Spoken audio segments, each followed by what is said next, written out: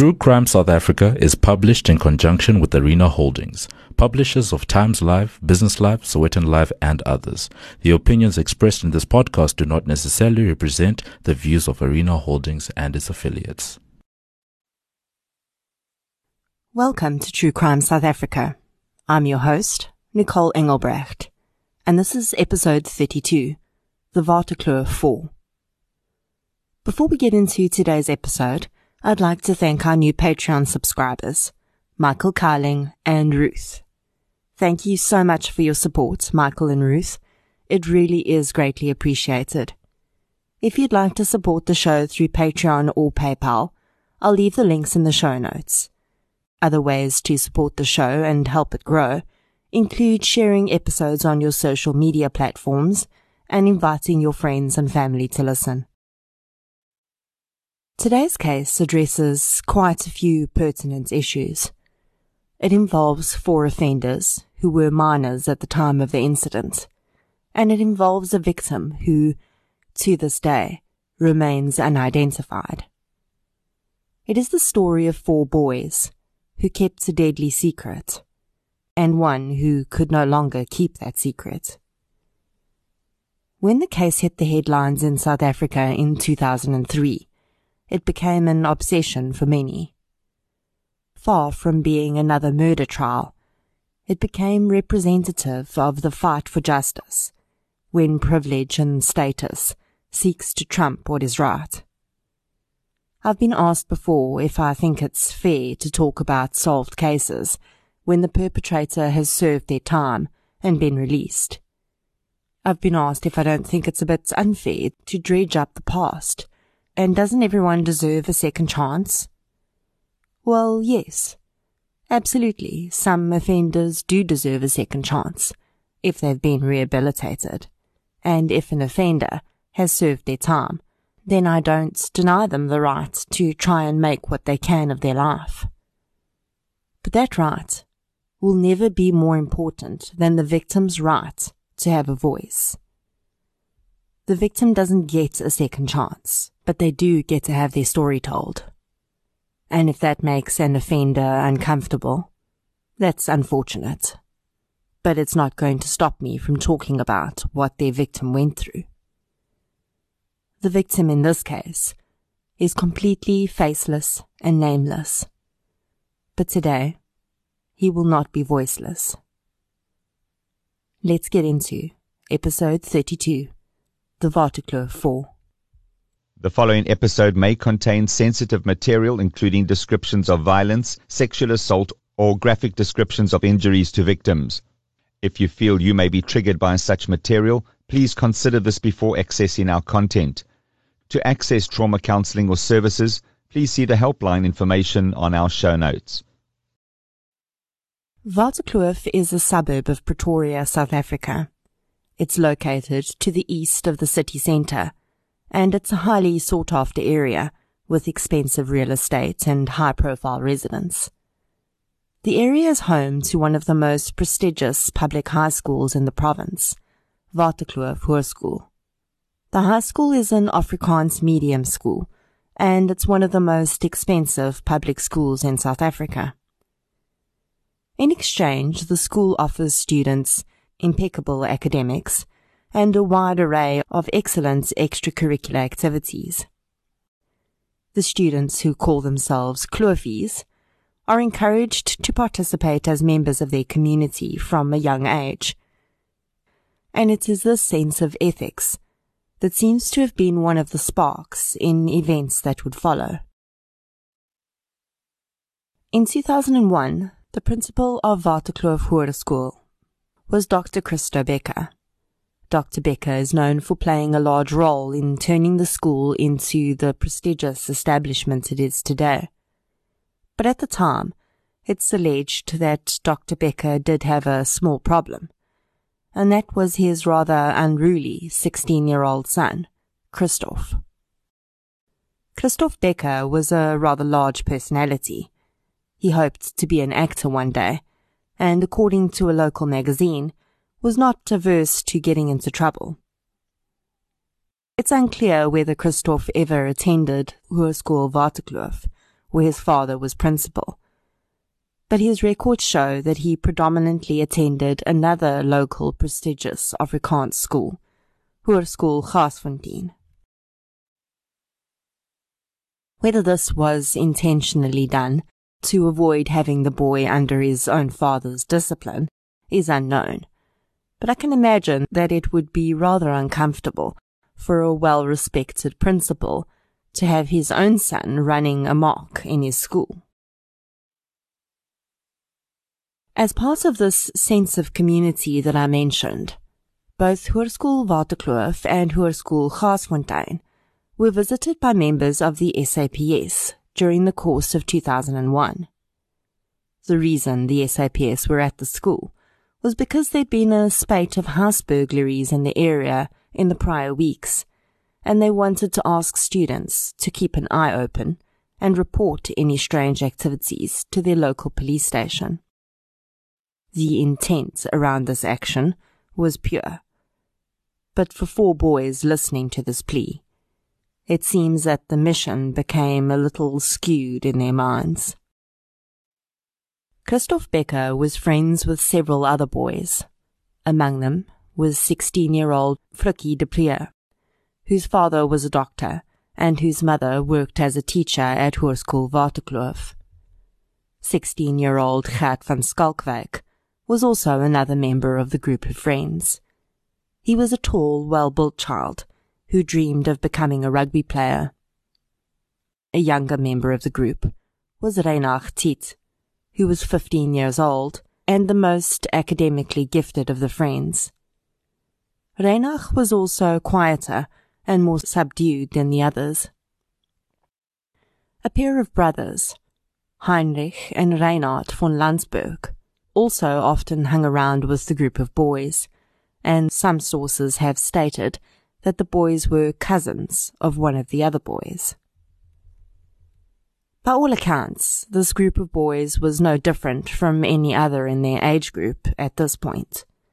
They were enjoying high school, embracing the bright futures that lay ahead of them, and in between, they included a smattering of parties, one of which would lead to their eventual downfall.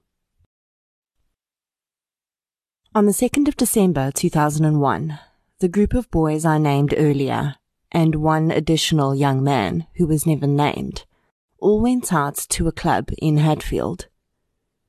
The boys were drinking, and although one or more may have had a learner's license, none of these boys could have legally driven a car on their own, so the 2 vehicles they were driving that night, a BMW and a Toyota Tazz, were both being driven by unlicensed teenagers under the influence of alcohol. I'm sure that when this tale emerged, many people wanted to blame the parents and ask why they allowed this. I'm pretty sure, though, that they were not aware that this was happening. I think we all know that as teenagers, it wasn't that difficult to tell your parents that you were at someone's house when you were actually somewhere else altogether. While drinking and driving was certainly dangerous enough, this would not be the worst of the night's events. The accounts of the events that followed the group of boys leaving the nightclub in Hatfield differ slightly, so I will give you the general version of events and deal with the discrepancies later.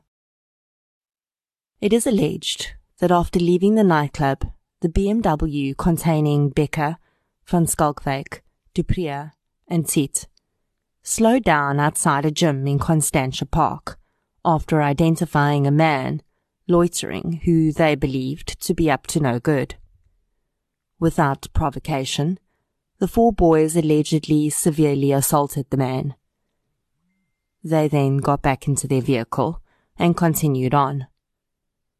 When they reached the Moraletta Park area, they came across another man.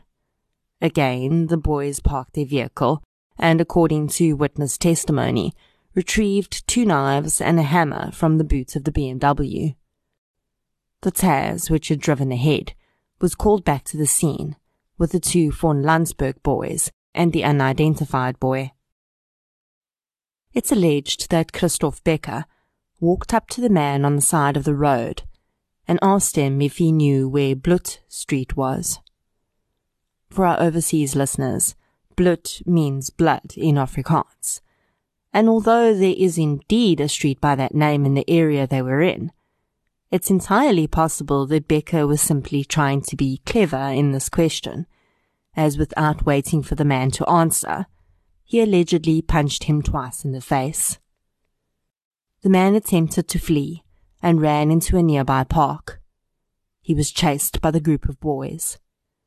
The image is reminiscent of a pack of dogs hunting their prey. Although dogs only hunt for survival and not for entertainment. Gert van Schalkwyk put his rugby skills to use by tackling the man off his feet, while Reinhard Tiet kicked and punched him, and it's alleged that Christoph stabbed the man. When their victim lay bleeding and begged them to call an ambulance, Frikkie de Preer asked him if he knew who Naas Botha was, and then he kicked his head as though it were a rugby ball. Christoph allegedly discarded the knives in the park, and Reinhard took the hammer which he had used on the man home with them where he cleaned it.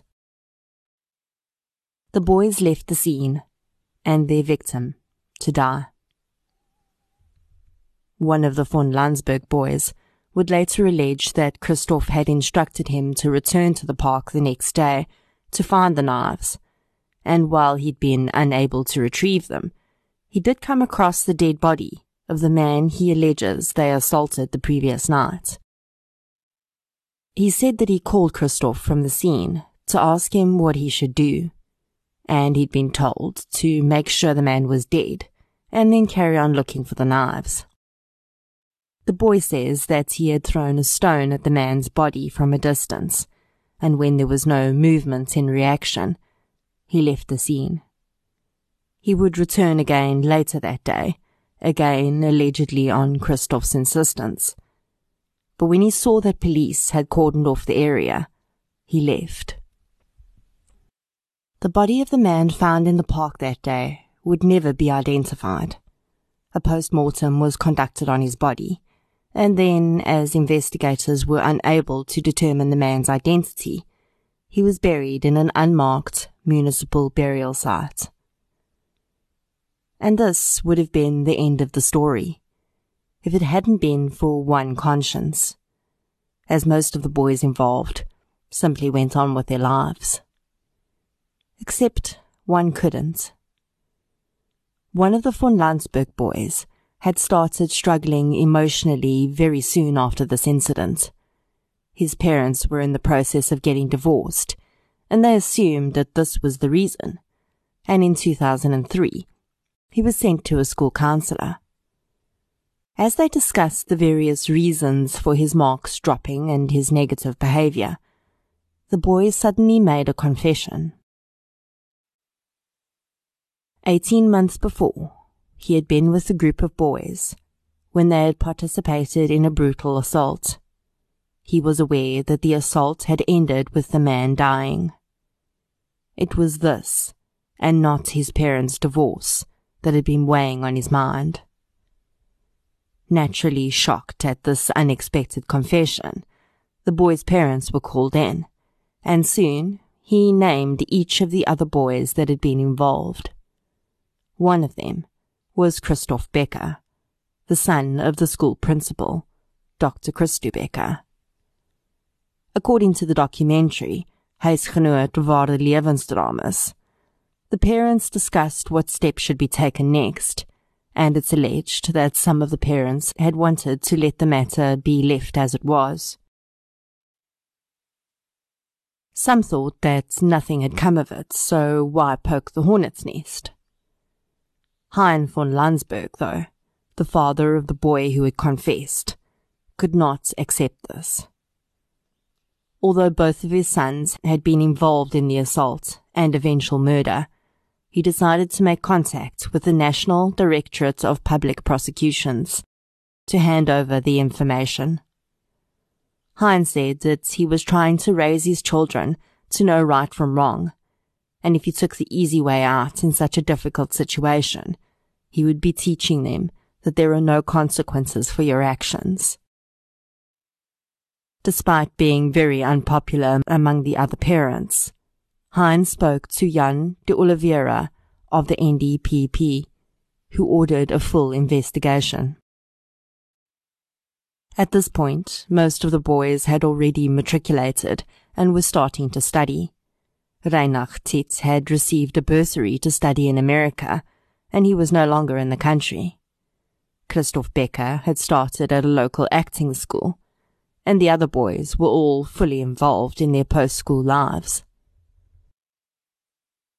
On receiving the information about the case from the NDPP, the police were in a bit of a quandary.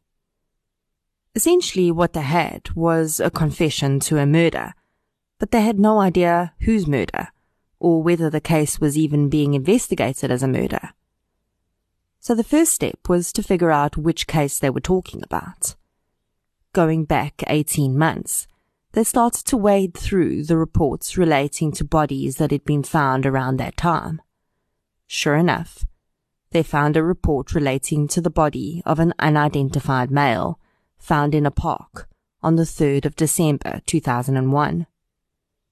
It was very interesting to me to find out about the involvement of the 3 other boys.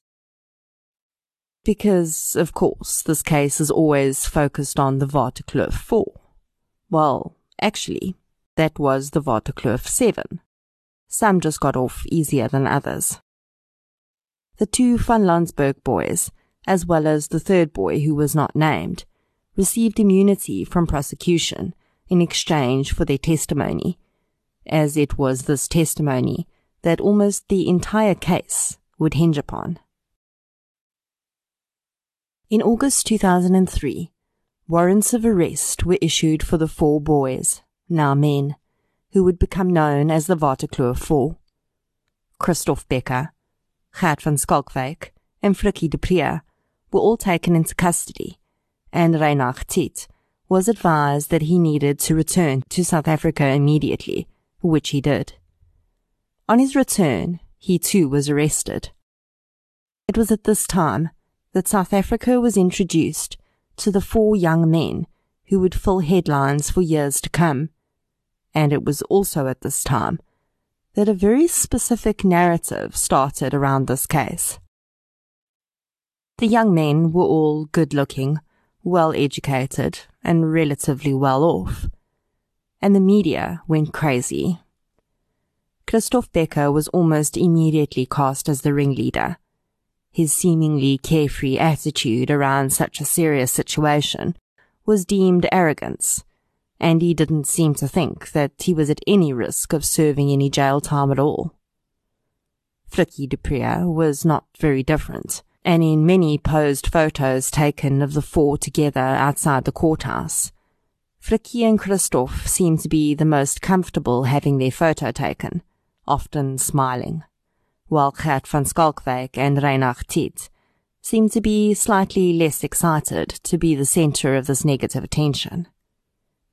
The boys wore expensive suits and were always impeccably groomed. They also displayed a really united front, and it was at this point that they made a vital mistake. They chose to all be represented by the same counsel. So instead of having 4 separate attorneys who could fight for their freedom, they were all lumped into one group. If one was going to be found guilty, they were all going to be found guilty. In their initial questioning and statements, the 4 did not deny that they had assaulted a man on the night of the 2nd of December 2001. They described a brutal attack in Moreleta Park on a man that they claimed had been fleeing from a house with a stolen television. They admitted to having used the weapons that the witness had described, but there were 2 major differences in their statements. They all denied that they had ever assaulted anyone in Constantia Park, which was the first assault outside the gym that the witness had described. They also denied that the man they had assaulted had died, to their knowledge, essentially the crux of their defense, would be that although they accepted their assault could have led to the death of the person they'd assaulted, there was no proof that the body that police were saying was their victim was actually the man they assaulted. The four were offered a plea deal. If they pleaded guilty to assault with intent to do grievous bodily harm, they would be offered a far shorter sentence. Remember that they were minors when the crime was committed, so they would have been sentenced as such. They refused to take the plea, and instead, they were charged with murder and serious assault. In their initial appearance, it was alleged that the four had been threatening witnesses, and one of the parents was asked to leave the court after making threatening gestures to a witness. The prosecutor would also later state that he'd been followed by a vehicle filled with young men for 15 kilometers, and that he'd been approached by an anonymous person with a bribe to lose the docket. They all pleaded not guilty to both charges and were granted bail of 10,000 rand each.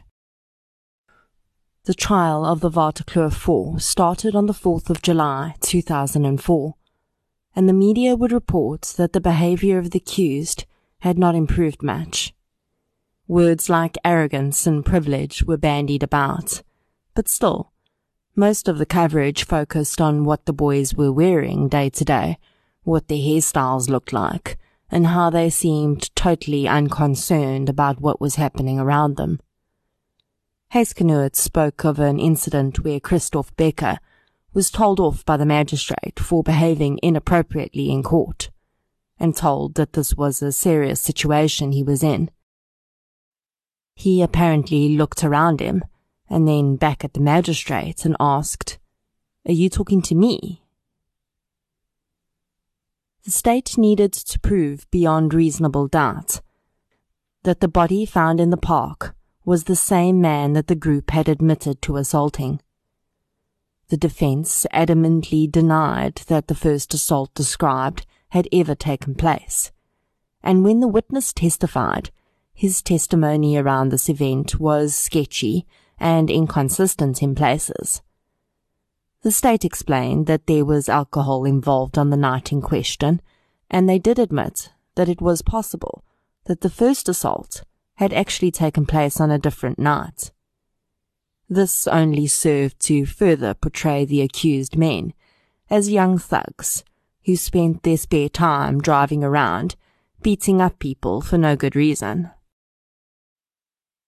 The information printed in the media with regard to the victim painted him as a homeless man.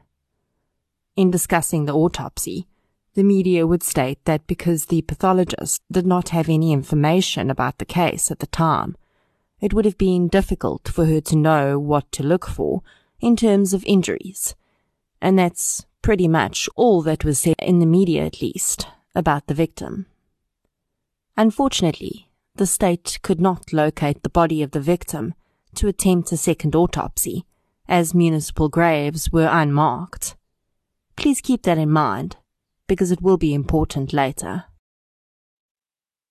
The state's case rested on the testimony of the witnesses and cell phone activity, which put the accused men in the Moreletta Park area at the time that the witnesses said the assault had occurred.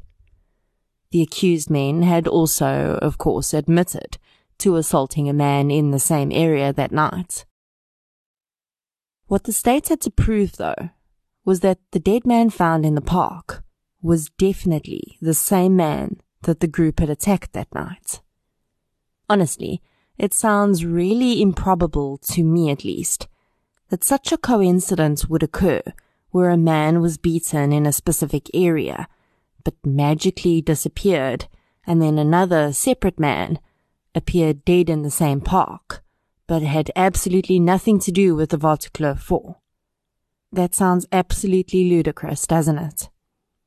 Well, the judge agreed, and a year after their trial started, and almost 4 years after the assault and murder, the judge handed down his decision, in which he stated that he believed the testimony of the witnesses over the testimony of the accused.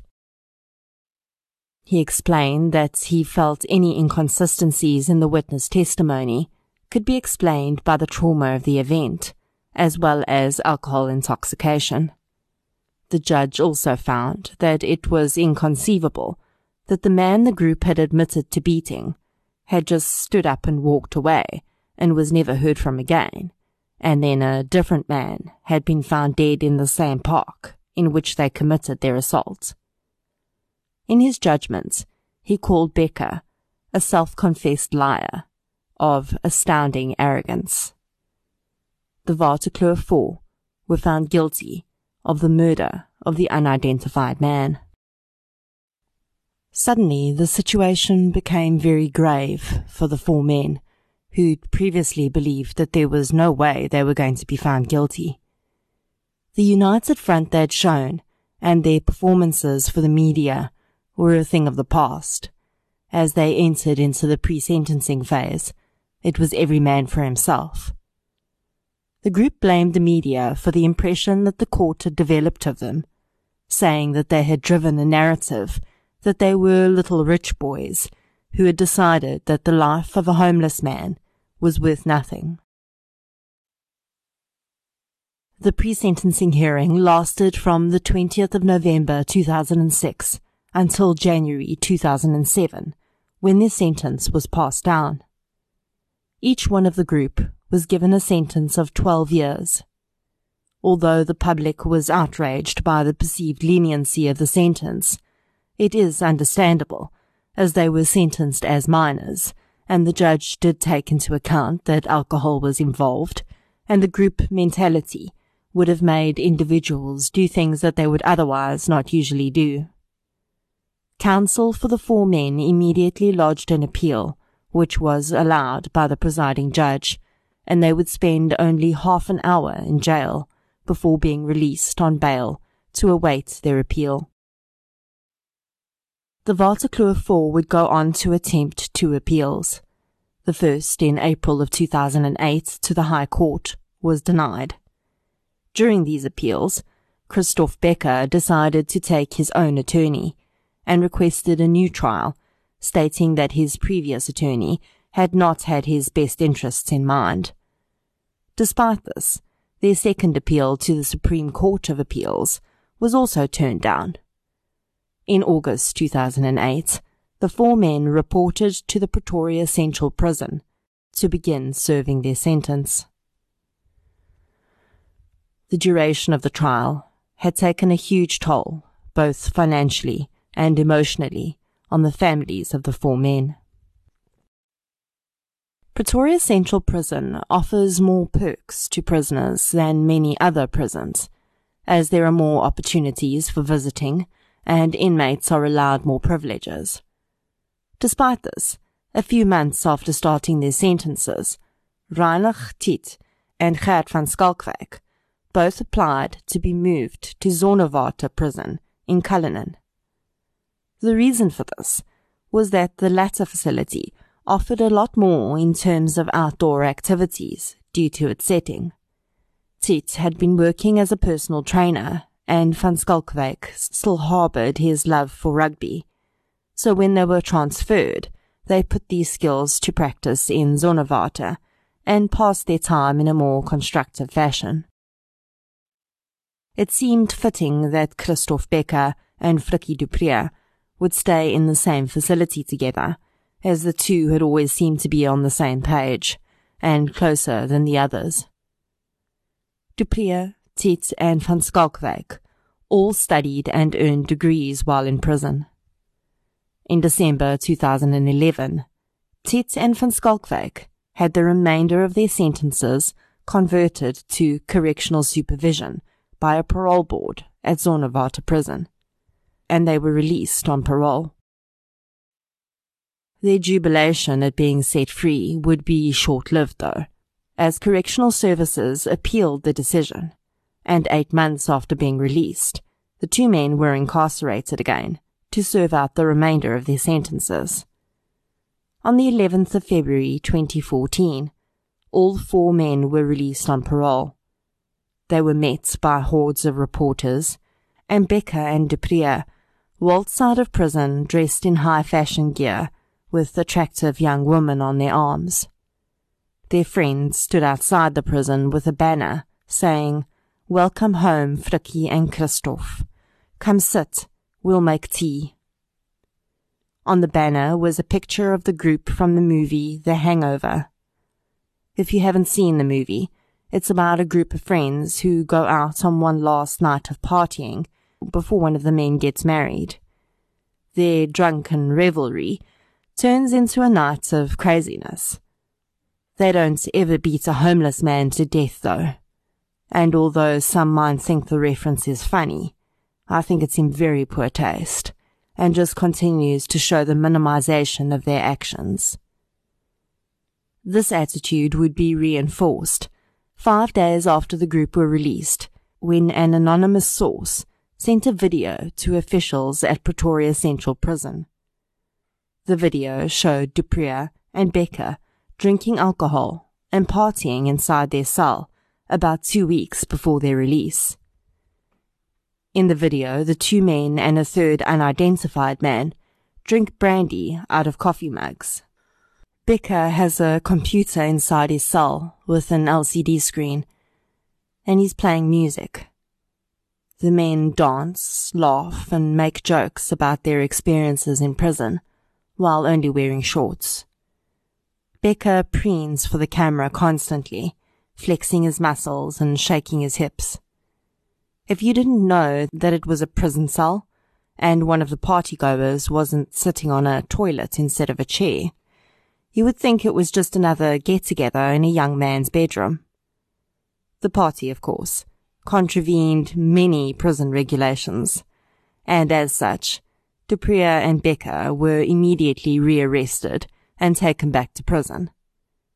They would eventually both be released in December 2014, and this would be their last stretch in prison for this crime. The young men seemingly did their best to reignite their dreams and build lives for themselves. Their experiences post-prison seemed in stark contrast to many other offenders, though.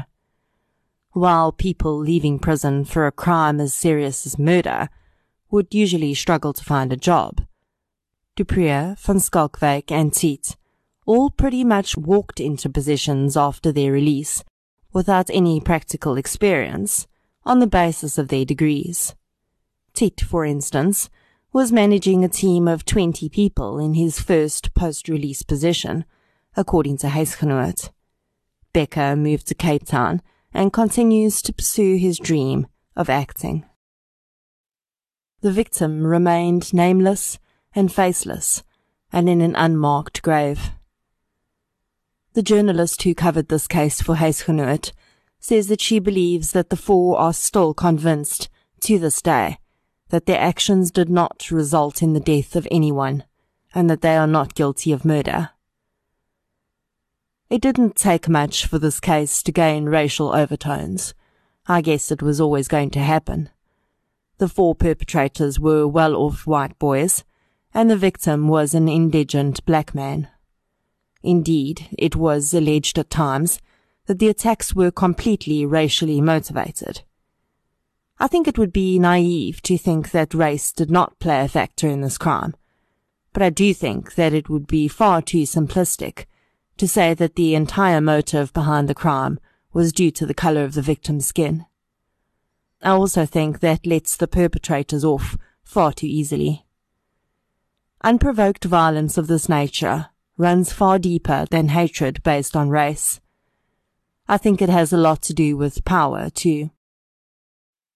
With so many perpetrators, it's safe to say that the motives for their actions were not all the same. Christoph Becker presented as a leader of sorts within the group. In all the incidents, it's alleged that he acted first and the others followed. He, in my opinion, seemed to find the attacks rather entertaining. As a whole, if any of these boys were really worried about the safety and security of their neighborhood, all they had to do was restrain the man that they believed to be a thief and call the police. The brutal attack was not only completely unnecessary, but spoke to a pack mentality.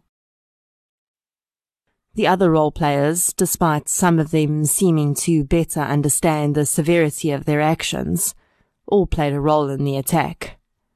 I think it's safe to assume that many of the others had different motives, perhaps including proving their prowess among their friends. With all of the media hype and attention to this case, it's easy to forget that there's a victim involved here, especially since that victim is unidentified. Usually, we'll have at least a victim's family sitting in a courtroom as a voice for the victim. But in this case, we don't even have that. The man who died in that park has a family somewhere, who to this day wonder where he went and why he never came home. He may have had children who might grow up thinking that their father didn't love them enough to be in their lives, and that simply is not the case. The victim here doesn't even get a final resting place with his name on it. Like so many other unidentified victims in our country, he was buried in a state grave to make space in the mortuary for the next man, woman, or child. This would ordinarily be where I would wrap up with a summation of the evidence and the theories around the case. But just when I was getting ready to release this episode, something happened that I haven't had to deal with before. I was doing a Google search for some images, and for some reason the Images tab in Google is a hiding place for some really interesting stuff. And I came across a scanned copy of the pathologist's report relating to the victim in this case. Now, I will tell you, that is not normal to begin with. Those reports are confidential, and you have to apply to get them, and give very good reasons for wanting them. Autopsy reports do not just float around on Google. So, of course, I went into the link, and eventually found myself on 2 different websites, both of which presented evidence about the Waterkloof 4 case that I have never seen before, and hadn't seen while I was researching this episode. The evidence demanded another look at this case, this time from a different angle. It seems, and I withhold final judgment on whether that's really the case, but it seems we were presented with a very select number of points by the media, which fed into a very specific narrative. And the cold, hard facts of the case actually open up to a whole different can of worms. This is a victim-focused podcast. But in my mind, you cannot accurately be a voice for the victim if you're working off half the facts. So really, on behalf of the victim, it is my responsibility to tell the other side of the story, and then let you decide for yourself what you believe. There is no justice for a victim if the correct offender is not apprehended for their crime. So literally hours before you expected this episode to drop into your feed, I had to make a decision. Release it with half the facts, and close my eyes and pretend I didn't see what I saw, or commit to covering that additional information in a future episode. You helped me decide by voting on the poll on the Facebook group, and so this episode will be part 1 of the Waterkloof 4 case, with part 2 following as soon as I've made head or tail of the mass of information I found. So the basis of the Waterkloof 4's defense has always been that the deceased man in the park was not the same man they assaulted. As I've said, that sounds absolutely ludicrous, right? It's impossible, isn't it? Or is it?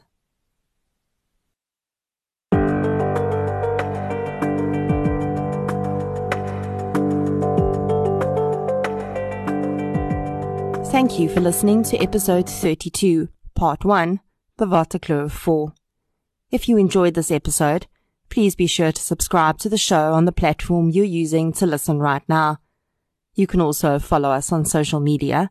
We're on Facebook, Instagram, and Twitter. I'll be back next Friday with part 2 of the Waterkloof 4. Until then, thank you for your support, and I'll chat to you soon.